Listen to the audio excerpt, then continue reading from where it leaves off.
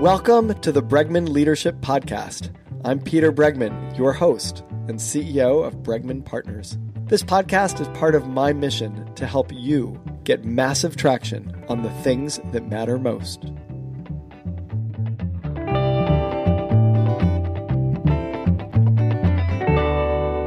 Joining us today on the podcast is Annie Duke. She wrote this terrific book called Thinking in Bets, Making Smarter Decisions When You Don't Have All the Facts. This is what it looks like if you're looking on the video.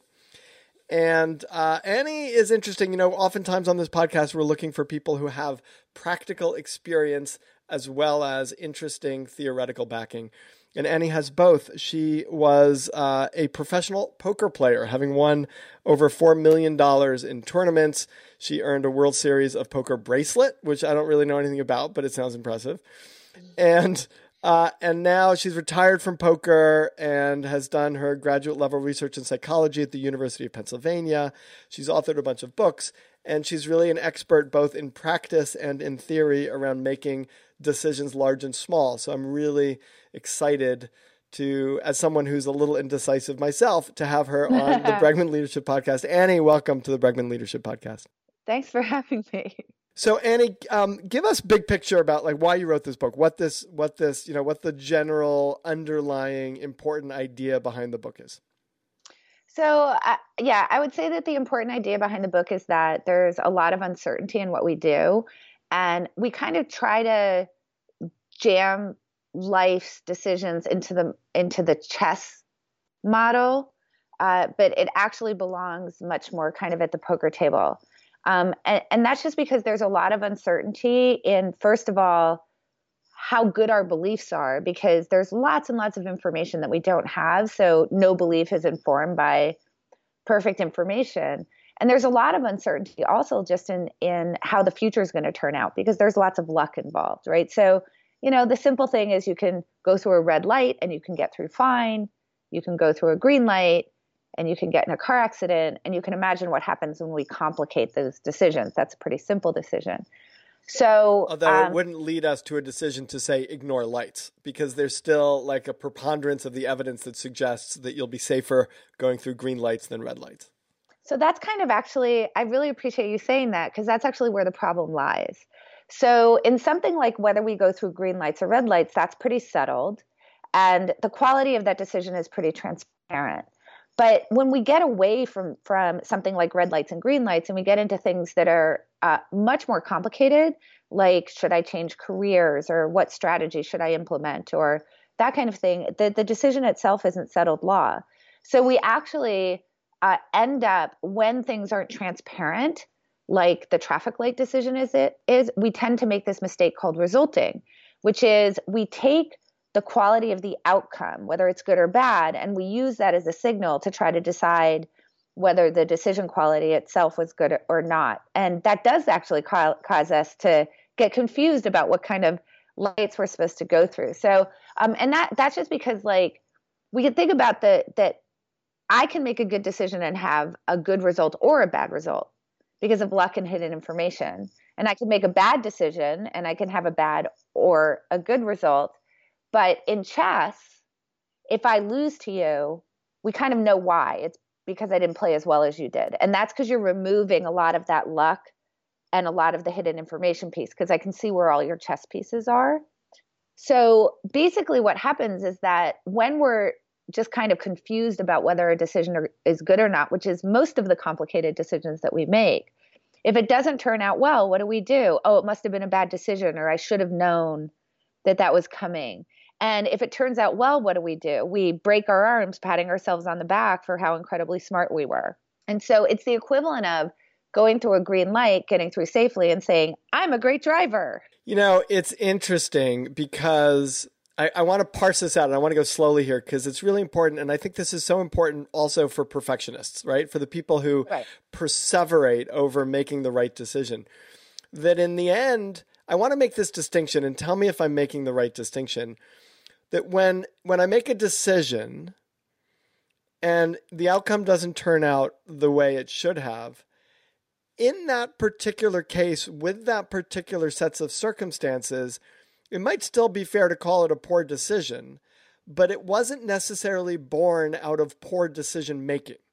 Meaning I may have done everything right in terms, and it was the right decision given what we know, but it turned out to be an outcome that, we made a decision that ultimately 60% of the time would have borne successfully. And so if that means that it's the right decision, because the other decision would have been 40% of the time, and then the chances are that the decision would have been a poor outcome. But in the end, in that situation, if it didn't pan out, maybe I'm just talking semantics here, but isn't that still a poor decision?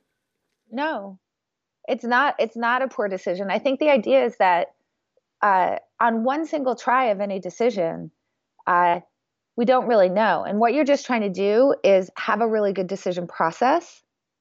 And the only poor decision is one that doesn't have a good process behind it, one that doesn't have really good thinking behind it, one where you aren't trying to be really informed by the information that's at hand. I mean, what I would say is, like, if I have a coin that's going to flip heads 90% of the time and tails 10% of the time, and you say, hey, let's bet $1, and you get to call the coin.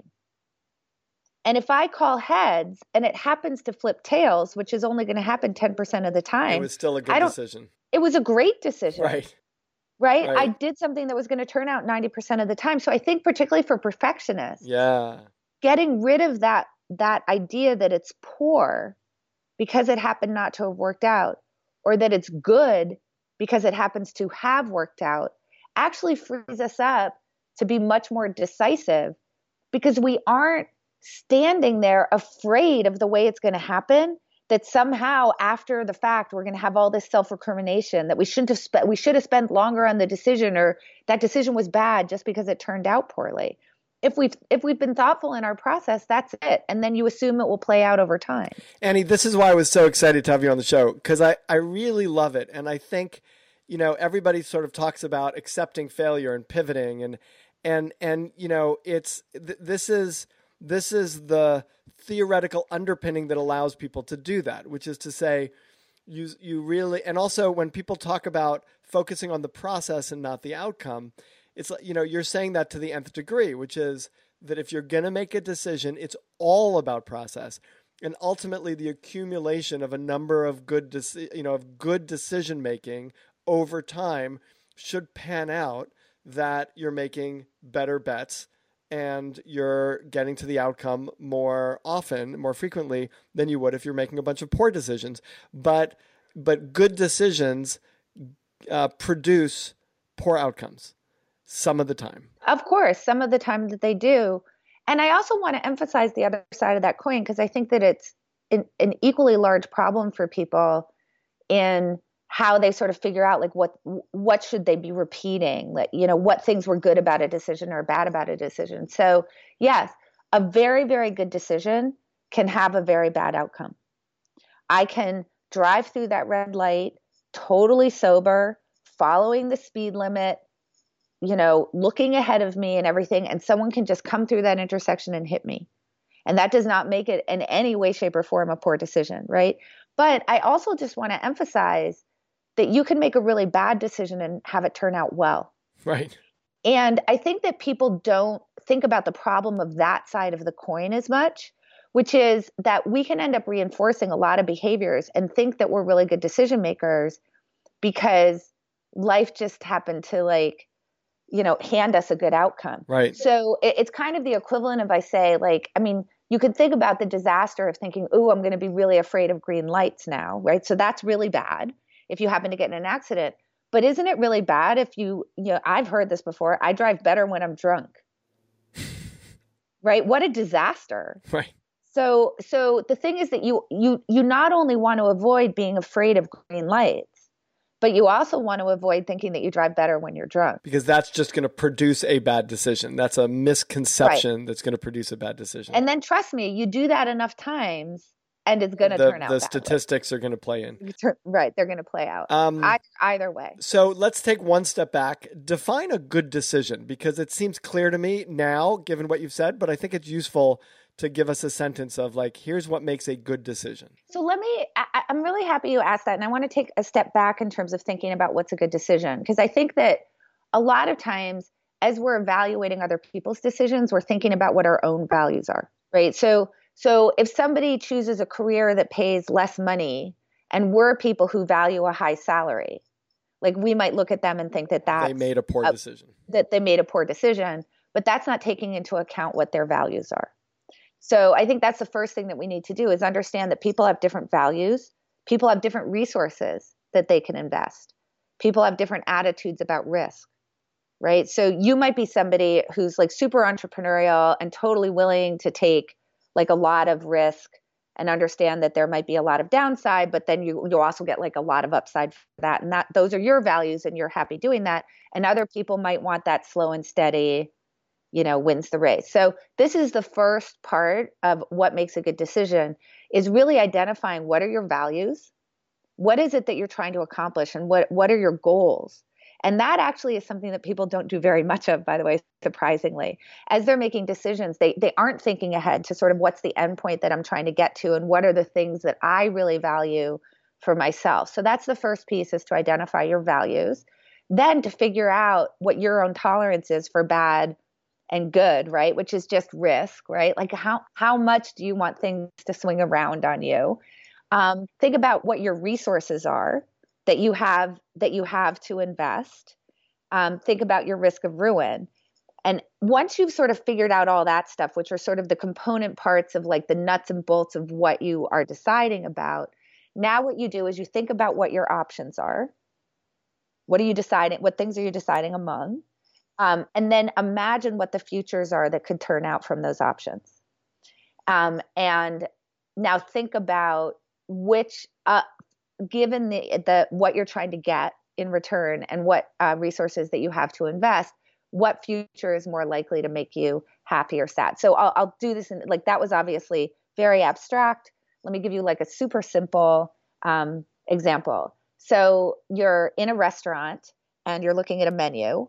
Well, so we have all sorts of value things, right? Like, are you looking for like short-term happiness? So you would be willing to eat something that might be unhealthy because that's just what you want that day. That's a value question, right? Or are you someone who really values like long-term health? So let me pause and already complicate the example, which is that I think the biggest challenge that we always have is competing values, right? So I really care about my health and I really like eating tasty food. So now I'm in that restaurant and I've got two values and both of those values, and let's just say there's a, pumpkin sesame quiche and a kale, tempeh salad. And, people might be listening to this and say, wow, both of those sound gross. But to me, they both actually sound good. and they both, and like one of them will taste better than the other, and one of them is going to be healthier than the other. And I care about both. Right. So in that particular case, what you're describing is actually a competition between what your present self would enjoy and what your long-term self wants. So this is actually a place where we very often have competition between our short-term self and our long-term self. So what's actually really helpful in making decisions there is to do what's called pre-deciding. So in that particular case, when I wasn't around the food, I would say, what are my long-term goals? Because this is what we're trying to get to is sort of realize the best version of ourselves. So let's say that I said that my long-term goal was, so I'll make this black and white first. My long-term goal is that I want to be the healthiest version of me. And so therefore, when I'm presented with difficult choices, I want to choose the kale. So you make a commitment in advance. The best way to do that is to either, there's a variety of ways you can make that commitment for the future you that's going to be sitting in the restaurant. One is to go to restaurants that only offer healthy foods. That's one way that you could do it. That kind of takes the decision out of your hands because you're only going to places that aren't going to tempt you. Another is to make a rule for yourself so that each time you're presented with that decision, you're not making a new decision. So for example, in my case, I'm a vegan. That's a rule. Oh, so both of my choices sounded very good to you. It was a vegan quiche with cashew butter. Okay, there you go. Yeah, I would like that. So in this particular case, I'm a vegan means that every time I'm presented with a steak on the menu, it's not a brand new decision for me. It's not a decision at all. It's not a decision at all. Exactly. You can do things in the moment, like, for example, let's say you're trying not to eat bread. You can say to to the waiter, don't put bread on the table. You can tell your friends, this is a commitment that I'm making, so please don't do that. So that would be like a black and white way to deal with those competing values, is to take some time when you're away from the decision to figure out how you weight those two yous, the one who's in the middle of eating ice cream and the one who in the long run has eaten more kale.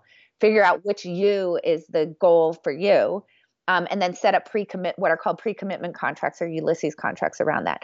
Now, sometimes you might say, I mostly want to eat kale, but sometimes I want to eat ice cream. And you can still set a pre-commitment up around that, because what you can do is say, I eat kale every day but Sunday, and on Sundays I eat ice cream. And again, you're just making it so you can't fall down as much because you've set a rule around it. Right. Got it. Okay, perfect. I love it. Okay, so I interrupted you. So the first thing you do is you think about what your values are. Right. So what are my values? Am I trying to eat healthy or not healthy, whatever it might be? That's obviously going to narrow down the menu items for you. How much money do I have to be able to order? How much space in my stomach do I have in terms of the number of things I could order? Because obviously it could be that you like 10 things on the menu, but you can't, if you order all 10, you have neither the money nor the space in your stomach. So that's a resource. The resources are limiting. And that actually might be a pre-decision also, which is to say, if you wait until you're looking at the dessert menu to make that decision, it's going to be too late. So you say, okay, I'm going to go. And I know from history that if I order an appetizer, an entree, and a dessert, that's more than I would eat at home, and it's more than I'm going to leave comfortably with. Exactly. And it's this distinction between, instead of eating what I want to eat, I want to eat what I want to have eaten, right? Which is that future self. And so then you look back and you go, okay, so I'm going to go to this restaurant, and I'm going to have one entree, and I'm going to have no dessert because it's not Sunday. So now I can just look at the entrees. I don't even have to look at the others, and then I can make my decision. If I'm vegan, I'm going to have two choices. Right, exactly. So you have the influence of limited resources. So in this case, you could say money, space in your stomach, time is also a limited resource. So I assume you can't sit in the restaurant for 2 hours trying to decide. And you don't have time to eat every single thing on the menu, a variety of things. And so you could set like a time limit, like I'm only going to take 2 minutes to decide off this menu. Because some people have trouble. They spend more time than they need to, and they're not good satisficers. Right. So now all you do is you look and you say, given my past experiences with these menu items, and given my past experience with this restaurant, if you happen to have been in this restaurant before, I'm going to take a moment and say, which Annie is going to be happier? The Annie that's having the kale salad or the Annie that's having the quiche? Right. So you just ask yourself that question, like you imagine which Annie. And I think when you're asking, the time frame in which you're asking yourself that question, I'm hearing from you, makes the biggest difference. So if you're asking that question from the Annie who's sitting in the restaurant versus the Annie who's just finished eating, you might have different answers, and you have to make a decision as to which Annie I'm going to ask. Right. So now you just say so now you're just doing some scenario planning, like which Peter is going to be happier. And then before you make the decision, just always ask, and it doesn't matter what decision it is, always ask yourself the following question. Is there some piece of information that would change my mind? So that I could find in the time frame that I have. So you've set yourself, say, like 3 minutes to decide. You've decided that the Peter who eats the quiche is going to be happier. So now just stop and say, is there some piece of information that I could find out that would significantly change the decision that I'm going to make? If the answer is no, go ahead and do it. And guess what? Sometimes the quiche is going to suck. That's okay. You did your job. You made a good decision. You made your process. Sometimes the answer is yes. Like you could, when the waitress comes over or the waiter comes over, you can say to them, can I ask you a question? Like I'm trying to decide between the kale and the quiche. Is there a clear choice here? Because maybe the waiter or waitress. So let me ask you, I want to ask you about this because this is something that I've thought a lot about and I've done, right? I go to the waiter or the waitress and I go, what should I order? This or that. That seems like, and this is a challenge that we face in an age where everybody has a review about everything, which is the waitress and I are two totally different people with two totally different values and totally different perspectives. So I'm asking some random person who's not totally random because she works in the restaurant or he works in the restaurant, but they're going to make a decision that's right for them. And I'm taking all of the stuff I know about myself and none of it matters anymore. Right. So you can reframe the question so that it's not about what they like. You can say, in general, are you find like I think I have a decision, but all I'd like to know from you is, do people really complain a lot about one of these items? Right. And even then, it's a little dangerous because you're finding out what other people are thinking about it. I mean, if you kind of look around at the restaurant and you say, well, there's a lot of people who seem like me, then that might be a more valid question to ask than if like everyone around you is looking very, very different than you and you're thinking they may not make the same decision that I would make. So that's true. So this goes back to that question that I said. Yeah. So this goes back to this question I said. Of what your values are.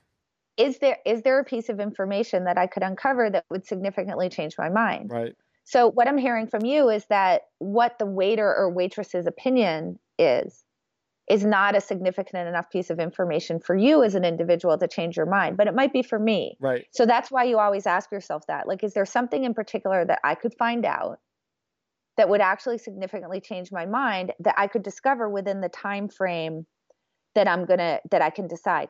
And here's the big kicker, is to go into the decision process without the goal of being certain about your choice, but with the goal of having one choice be a little bit more than the other one at minimum. So your goal isn't to go into that and say, my goal is that I want to be 100% sure that I'm picking the right item on the menu. It's I'm deciding between these two things and I'd like to be like, 55, 45. Well, and you're also narrowing it down because when you just describe that as to say, I want to pick the right thing on the menu, there's a million things that can represent the right thing. But if you go in with that predetermined self that says, I want to pick something that's tasty enough and that's healthy. Right. Then you go, okay, well now, I'm not just looking at the right thing. I'm looking at the right thing that fits these criteria and it becomes an easier decision. Right. And then what we can think about is this. So you're sitting there and you're trying to decide between the kale and the quiche, and you get the quiche and it's gross. And kale eating Peter is now in your head yelling at quiche eating Peter saying, why didn't you choose me? And the answer is because 55% of the time, quiche eating Peter was going to be happier. But I knew that 45% of the time, kale eating Peter was going to be happier. So shut up because I already thought about you in advance. Right. So right. And it's this idea of like this, don't recriminate when it happens not to work out well, because what you're going into that decision already knowing that 45% of the time you think you might be happier with the other choice. So therefore, if it turns out that the quiche isn't as good as you thought, you aren't sitting there like beating yourself up. The other thing you're not doing is if it turns out the quiche is really excellent, you're not thinking, look at me, I'm so smart, I knew it for sure. Because no, you thought that 55% of the time that was what was going to happen. So you're taking a tremendous amount of stress off of the decision-making process, which is super useful. Let me ask you. And it makes you more decisive. So people say to me all the time, they're like, well, if you're talking about all this uncertainty, doesn't that make you uncertain about your decisions? And I said, no, it actually makes you much more decisive, because a lot of what stops us from being able to actually bank a decision, from being able to actually do it, is that we think we need to be 100% sure. And so there's people who are like trying to maximize every little piece of information, like they're shopping for a gift for their partner and they're looking at like 17,000 shoes, trying to find just the right one, because they think that they need to be 100% sure and know for sure that they have the very best one. And it makes you incredibly indecisive. It's what gets you into this analysis paralysis and this inability to decide. When you say, I can never be sure of how the future is going to turn out, all I can do is make my best guess, it actually completely frees you up to be a much more decisive decision maker. Right. Right. And actually you're reducing the bar from perfect to satisfied. Right. And there's a lot of research that shows that people who go for satisfied are a lot happier than people who go for perfect. Right. Exactly. So I'm curious about how this plays out with a bigger decision. So something like, investing in stocks or meals, like those are decisions that we're making multiple times a day with meals. And so we could be wrong here or there. It doesn't make a difference. The biggest thing we're risking is like a $20 entree. But, if I'm thinking about my business and I'm thinking, okay, I have to decide if I'm going to frame what we do and plunk down tens of thousands of dollars on marketing to identify ourselves as a strategy execution firm or an executive coaching firm. And it's not a decision I'm making every day, 3 times a day. It's a decision I'm making, once every couple of years, and we're going to throw a bunch of resources behind this decision. Suddenly, the stakes are much higher. The 55%, 45% consequences are much more dire. And the drive for perfection suddenly gets in the way of the drive for satisfaction, because it could mean, the success or failure of the business. Yeah. So I think that that's because you're feeling like it's the success or failure of the business. And that actually makes it much harder to decide, which increases the chance that you fail at the decision process. So I think, first of all, try to think about all these decisions as the same. There's nothing that fundamentally different about trying to choose between the quiche and the kale as there is between choosing between 2 decision strategies. It's just that because it's higher stake, you probably want to make sure more that you're going through a really good process, right? Like, because we want to think about what's the downside consequences of missing something. Right. So you're right. If you happen to not think it through very well and you get the wrong menu item, it's like, it's not such a big deal. So you don't have to go through a specific process in order to get to where you are. Yeah. And the drive and the distinction between a 55, 45%, like a high stakes decision, I'd like it to be 70-30 or 75-25. Why? If it's an either or, if those are the two strategies that you have. Right. And you've gone through your process and you think that one is 55% and one is 45%, that's the much better strategy. It's gonna win much more in the long run. But there's not a long run. Meaning there's a long run in terms of how it plays out, but there's not a long run in terms of making 100 of those decisions. Meaning if I'm making 100 of those decisions, then the long run makes a big difference. If I'm talking about who I get married to, a 55% to 45%, I'm not going to get married 100 times. And so maybe, hopefully I'm not going to get married 100 times. So like the preponderant, that 5% or 10% delta between, a good decision and a bad decision, I'm feeling very insecure about those kinds of odds. Help me out. So I'm going to hopefully help you out. Don't think about any of those decisions as individual decisions. Think that over the course of your life, you're making lots and lots and lots of those decisions. And if across all of those decisions, you're always 55-45, you're going to be really great at the end of your life. That's number one. Number two, don't forget that not making a decision is a decision in and of itself. So when you're sitting there and you're trying to think, am I going to be this or that as a business? You're already something. Right. So by not actually being willing to go through the process and say that if I think that this is 55 and this is 45, let's take this as an example. Let's say that you're thinking about what were the 2 choices that you had again? Let's say I'm pulling it out of a hat, but let's say strategy execution versus executive coaching. Okay, great. So let's say it's strategy execution versus executive coaching. And let's say that you are already a strategy execution company. And what you're trying to do is say, maybe we should be focusing more on executive coaching. Well, you're already, every single day that you continue being a strategy execution company is a day that you're continuing to decide to do that. And I think that we forget that. We think that the thing we're already doing is not a decision in and of itself. And we're only afraid of the bad outcome if we make a new choice, right? But the thing is that if you just sort of never get, like, let's say that you say, well, I need to be 70% instead of 55% in order to switch to a leadership company, and like an executive coaching company. And so, but you never get to 70%. And so you just continue down the status quo path and your business fails because of it. You're not as sad because you don't feel like you actually made a decision. You didn't take a risk, but you did. You did make a decision. But you did. Every single day. So when you're in those moments where you're trying to decide between 2 paths, you need to view what you're already doing as a new decision. And the thing is that if I presented you with a new decision and I said one's 55 and one's 45, you would always take the 55. But somehow, because you've set a bar for yourself, and the thing you're already doing, you're only at 45% on, but you think to switch courses, you have to be 70. Right.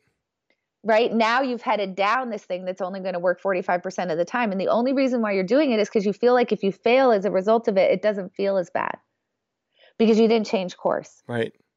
So what we want to do is treat it as a new decision. And then what we want to say is we have option A, option B.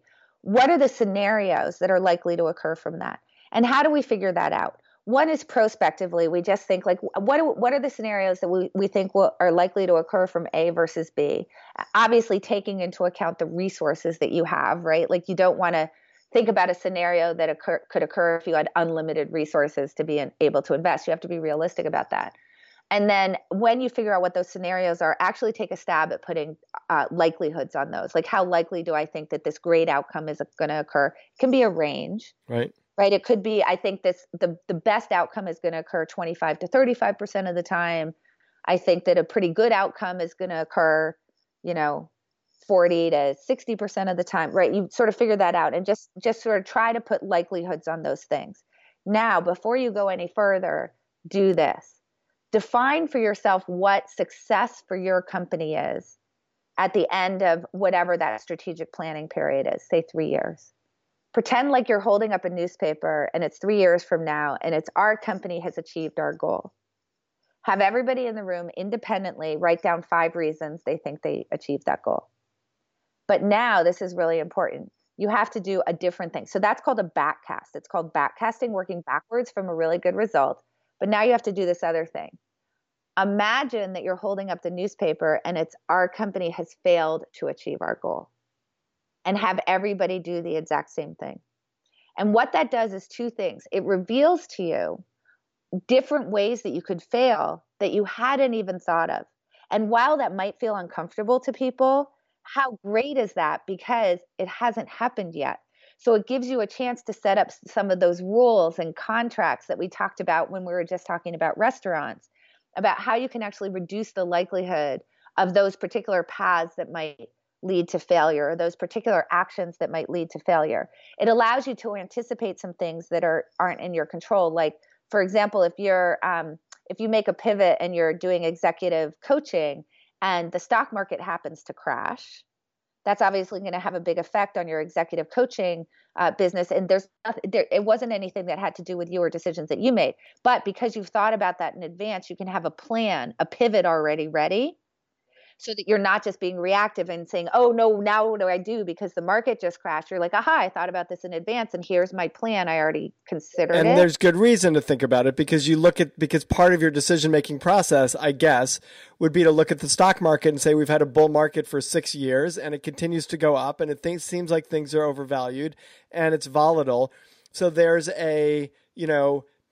even if it's not a determining factor, maybe it's not a 70% chance, even if it was a 40% chance that the stock market would crash, that goes into your decision-making process. That now goes into your decision-making. So the first thing so people are really uncomfortable imagining that they failed because they think that means they're not being a team player. They're not like rah-rahing the enterprise. But it's the actual imagining of the failure that helps you avoid failure. It helps you to sort of see the landscape ahead of you more clearly, things that you might have missed that might be hiding behind, barriers and barricades. Generally, the barriers are your own biases, right? The things that you personally can't see because your mind doesn't really want to imagine them. And now you can sort of see those and you can actually put plans in place in advance in order to reduce the probability of those happening. Or if you don't have any control over whether those happen, it helps you put plans in place to actually be nimble as opposed to reactive. And then the other thing it does is after you've done that process, go back and think about the likelihood of the good and bad results that happen from each decision, because you're probably going to change your probabilities after you've done that. And now you've got this great view of the landscape. And what's included in that landscape is that when I go and I do this pivot in my business, or if I stay the course, I now know because I've done the work that sometimes it won't turn out well. Right. And that's okay because nothing ever turns out well 100% of the time. That's totally impossible. I just need to do my best to really map out what that future looks like as best as I can. And is there a rule of thumb, and it probably relates to the size of the decision, but is there a rule of thumb as to when you say, I've got enough information at this point to make a call as to the 55-45%? Meaning, like, I imagine I know that I might get to the 55-45, and then I might say, okay, let me see if I could find more information that might change those numbers a little bit, that might nudge the 55 up to a 65 or 60, or might inform and might say, actually, we're really 50-50, and then we're stuck. Like, how do you know, was there a rule of thumb as to when you might decide you have enough information and you've got the percentages that you make your decision based on those? Yeah, so I think it actually goes back to what I said about maybe you ask the waiter, right? So there's a couple of things. First of all, you always want to ask yourself, if this doesn't work out, do I get another crack at it? Okay, because if you can get another crack at it, you don't need to go as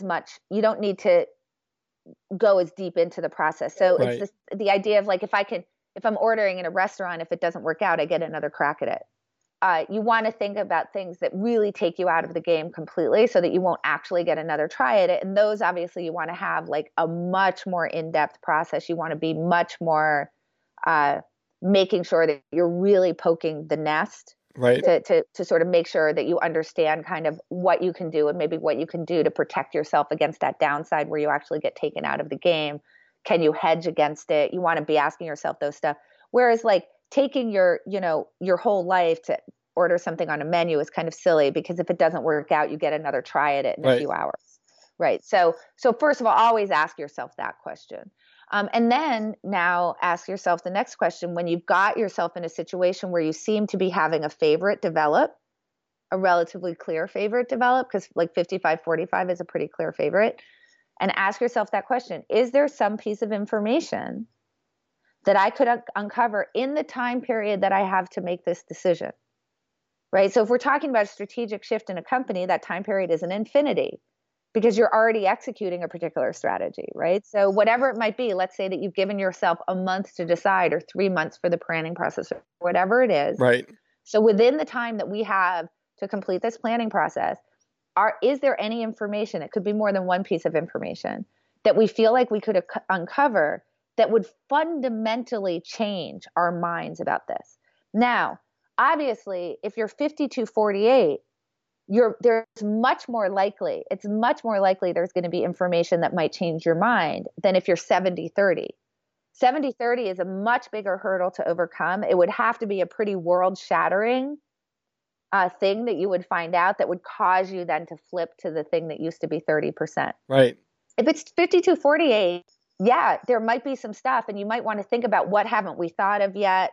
Can we talk to somebody who really thinks that the other way is important and actually have a really deep discussion with them? Because I think that might be really valuable information for us to understand why they're a naysayer on this, for example. What is the information that they're thinking about that's causing them to think differently about this than us? So like if you're like 52-48 and there's somebody else who's 70-30 the other way, what a valuable person to go talk to, because they might be able to reveal information to you that you haven't even thought about. Which is why you really want to talk to people who are certain, but you don't necessarily want to just do what they say. You want to explore what makes them certain, so you can figure out what they're valuing and the kind of percentages that they're, like what's feeding their percentages.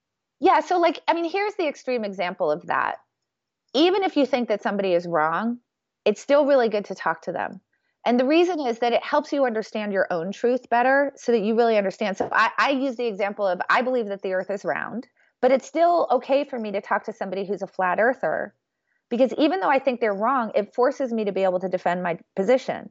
And if I can't defend that position, it's not really truth anymore. It's just dogma that's been passed down to me, right? Right. So I want to be able to think about, when I'm talking to a flat earther, someone who really has conviction that the earth is flat, I want to now be able to defend my argument. I want to be able to tell them why that's not true. So it's really good. It's much more valuable to talk to somebody who disagrees with you than talk to somebody who agrees with you. Because if we both agree that the earth is round, we're not making each other defend that position. Right. At least not in any real way. Right. But if we go talk to somebody who thinks that the earth is flat, now we have to. Right. Which we need a lot more of because everybody's used to talking to each other and, everyone who agrees with them. Right. There's so much amazing stuff here, Annie, and I'm so appreciative that you're on the show. And one of the gifts, like as you even just frame this in terms of choices in the context of uncertainty, is I think the way a lot of people make decisions is that they'll look at both choices and they'll lament what they have to give up by choosing one versus the other. Meaning, yeah, I think this is the right choice, but I'm not going to get this, or I'm not going to get that, or I'm not going to get that. And that's what paralyzes us. And what you're saying in clear terms is there is basically no decision you're going to make that doesn't involve giving stuff up. And so it's not about the perfect choice. It's about percentages and move on. Yeah. I mean, every single choice that we make has opportunity costs involved with it. And the reason is that when, like I said, let's say that, you're trying to choose among movies, right? Well, during that 2 hours, there's only one movie I can see. So, but even not choosing to go to a movie is giving up something. It's giving up the opportunity to go to the movie. And going to the movie is giving up the opportunity. You're forgoing all the other things you could be doing with those 2 hours. So there's no way to get around that problem. Like we can't, duplicate ourselves. Like we're living in a multiverse where we get to exercise every single option that we ever have. At some point, you just have to exercise the option. And of course, when you exercise the option, you're giving up a lot of other options. So I'm curious, that's true of everything. And I'm curious for you, this is a personal question now. I'm curious for you if you're going through life and you're making these decisions and literally there's numbers in your head and you're going 45, 55, and you're kind of very efficiently making decisions based on percentage chances of successes, not the big decisions, but sort of the everyday decisions, whether you now, the way an architect looks at a piece of paper and sees a building, whether you look at decisions and see the numbers behind them and make choices that way, or do you have sort of an instinctive feel of directions you're going for most decisions? So I think that a lot of this, when you've been practicing this type of thinking, becomes automatic. Second nature, so, unconsciously competent. Yeah. So I don't know that you're necessarily explicitly executing on that. But the thing that I'm always willing to do is, even when I make these decisions that are more automatic, is allow somebody to challenge me on it. Because I have this big belief that it should never stop with your gut. Right. That, in other words, if you ever say to me like, oh, well, how come you made that decision? And my answer is, well, my intuition told me to do that, that should not be an acceptable answer to you. Right. That you should force me to actually be able to explain it in a way where you understand it.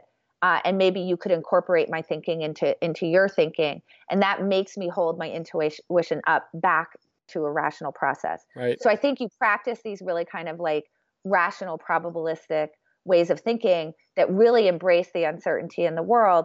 That gets put into these more, it sort of becomes part of your more intuitive processes. But then what you have to do is be willing to bring your intuitive processes back up to the light of day sometimes. Right. And then there's certain ways that you can sort of make sure that that's getting reinforced all the time. So, like just as an example, somebody asked me if I could come speak in California, and I was looking at my schedule, and the schedule had a hole in it. And so it looked like I could, and it was something that I really wanted to do. But it was also like kind of close to the holidays. So I wanted to take that into account. So I wrote them back and I said, well, right now I'm 87%. Let me know when you need me to be more. And the thing is that that's just a way to sort of reinforce this kind of thinking. And aren't I doing a nice thing for him? Because I'm not giving him a yes or no. He didn't need one at that point. I'm actually allowing him to plan better because he understands how likely I actually am to do it. Because how many times has someone committed to you and then they just flake out on you? Right. So it would be nice if instead of that, they said like, well, right now I'm like 87% to do that. Ask, but let me know when you need me to tell you for sure, yes or no. And now you can actually plan accordingly around that. So I sort of make these markets all the time around things, and it'll be silly things like, if you're reading you're reading an opinion piece, and I'm talking to my husband, and I'll say something about like, well, I really agree with that, and they'll say, well, he'll say like, what's your price? And what he's saying to me is, how often do you really think that what they said is true? And then I have to just offer a price back. And it just is constantly reminding you that when you speak in this language that's about being sure, or that's absolute, or that's very black and white, that's not actually the way the world works. And it's funny because we look at leaders sometimes who seem so sure, and people are attracted to those leaders because they see the world in black and white. And we also sometimes look at people, I think of like the Carter presidency. You're probably too young to remember it, but the Carter presidency, where, there was a real sense of him as a waffler and et cetera, and seeing too much nuance and then preventing action. And I think one of the things that you're saying that I really, really love, uncertainty is not inaction. Right. That action takes place in the context of uncertainty. And in fact, action in certainty is a little scary because it means that you're not seeing a whole lot of things. Right. But inaction in uncertainty is bland and leads us to stick with the old choices and forget that they're even choices. But action in the context of uncertainty is how we move powerfully in the world. Yeah, so I think that's such a good summary. And what I would say, to sort of put it in one sentence, is don't conflate confidence and certainty.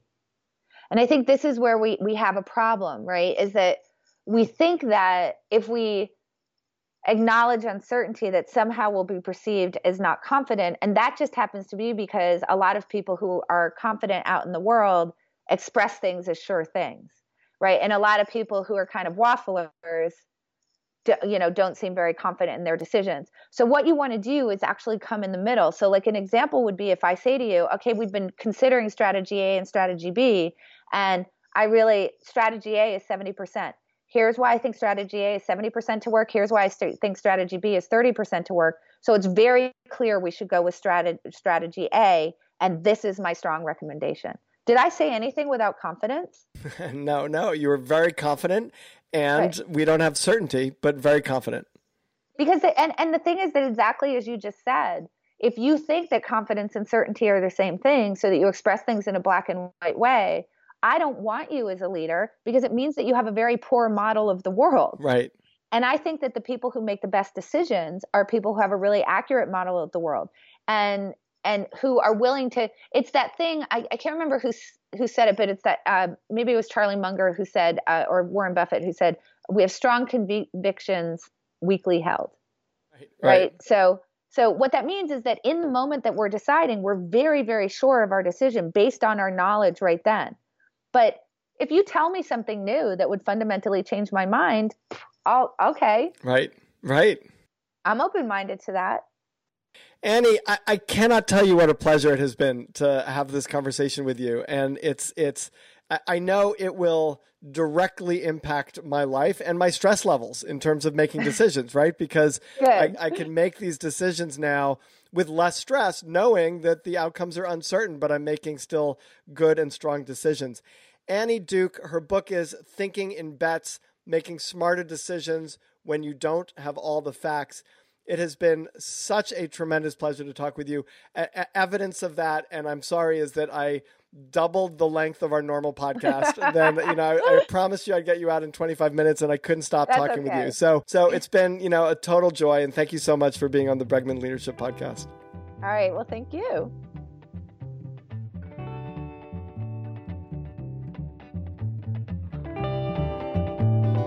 I hope you enjoyed this episode of the Bregman Leadership Podcast. If you did, it would really help us if you subscribe on iTunes and leave a review. A common problem that I see in companies is a lot of busyness, a lot of hard work that fails to move the organization as a whole forward. That's the problem that we solve with our Big Arrow process. For more information about that, or to access all of my articles, videos, and podcasts, visit peterbregman.com. Thank you, Claire Marshall, for producing this episode, and thank you for listening.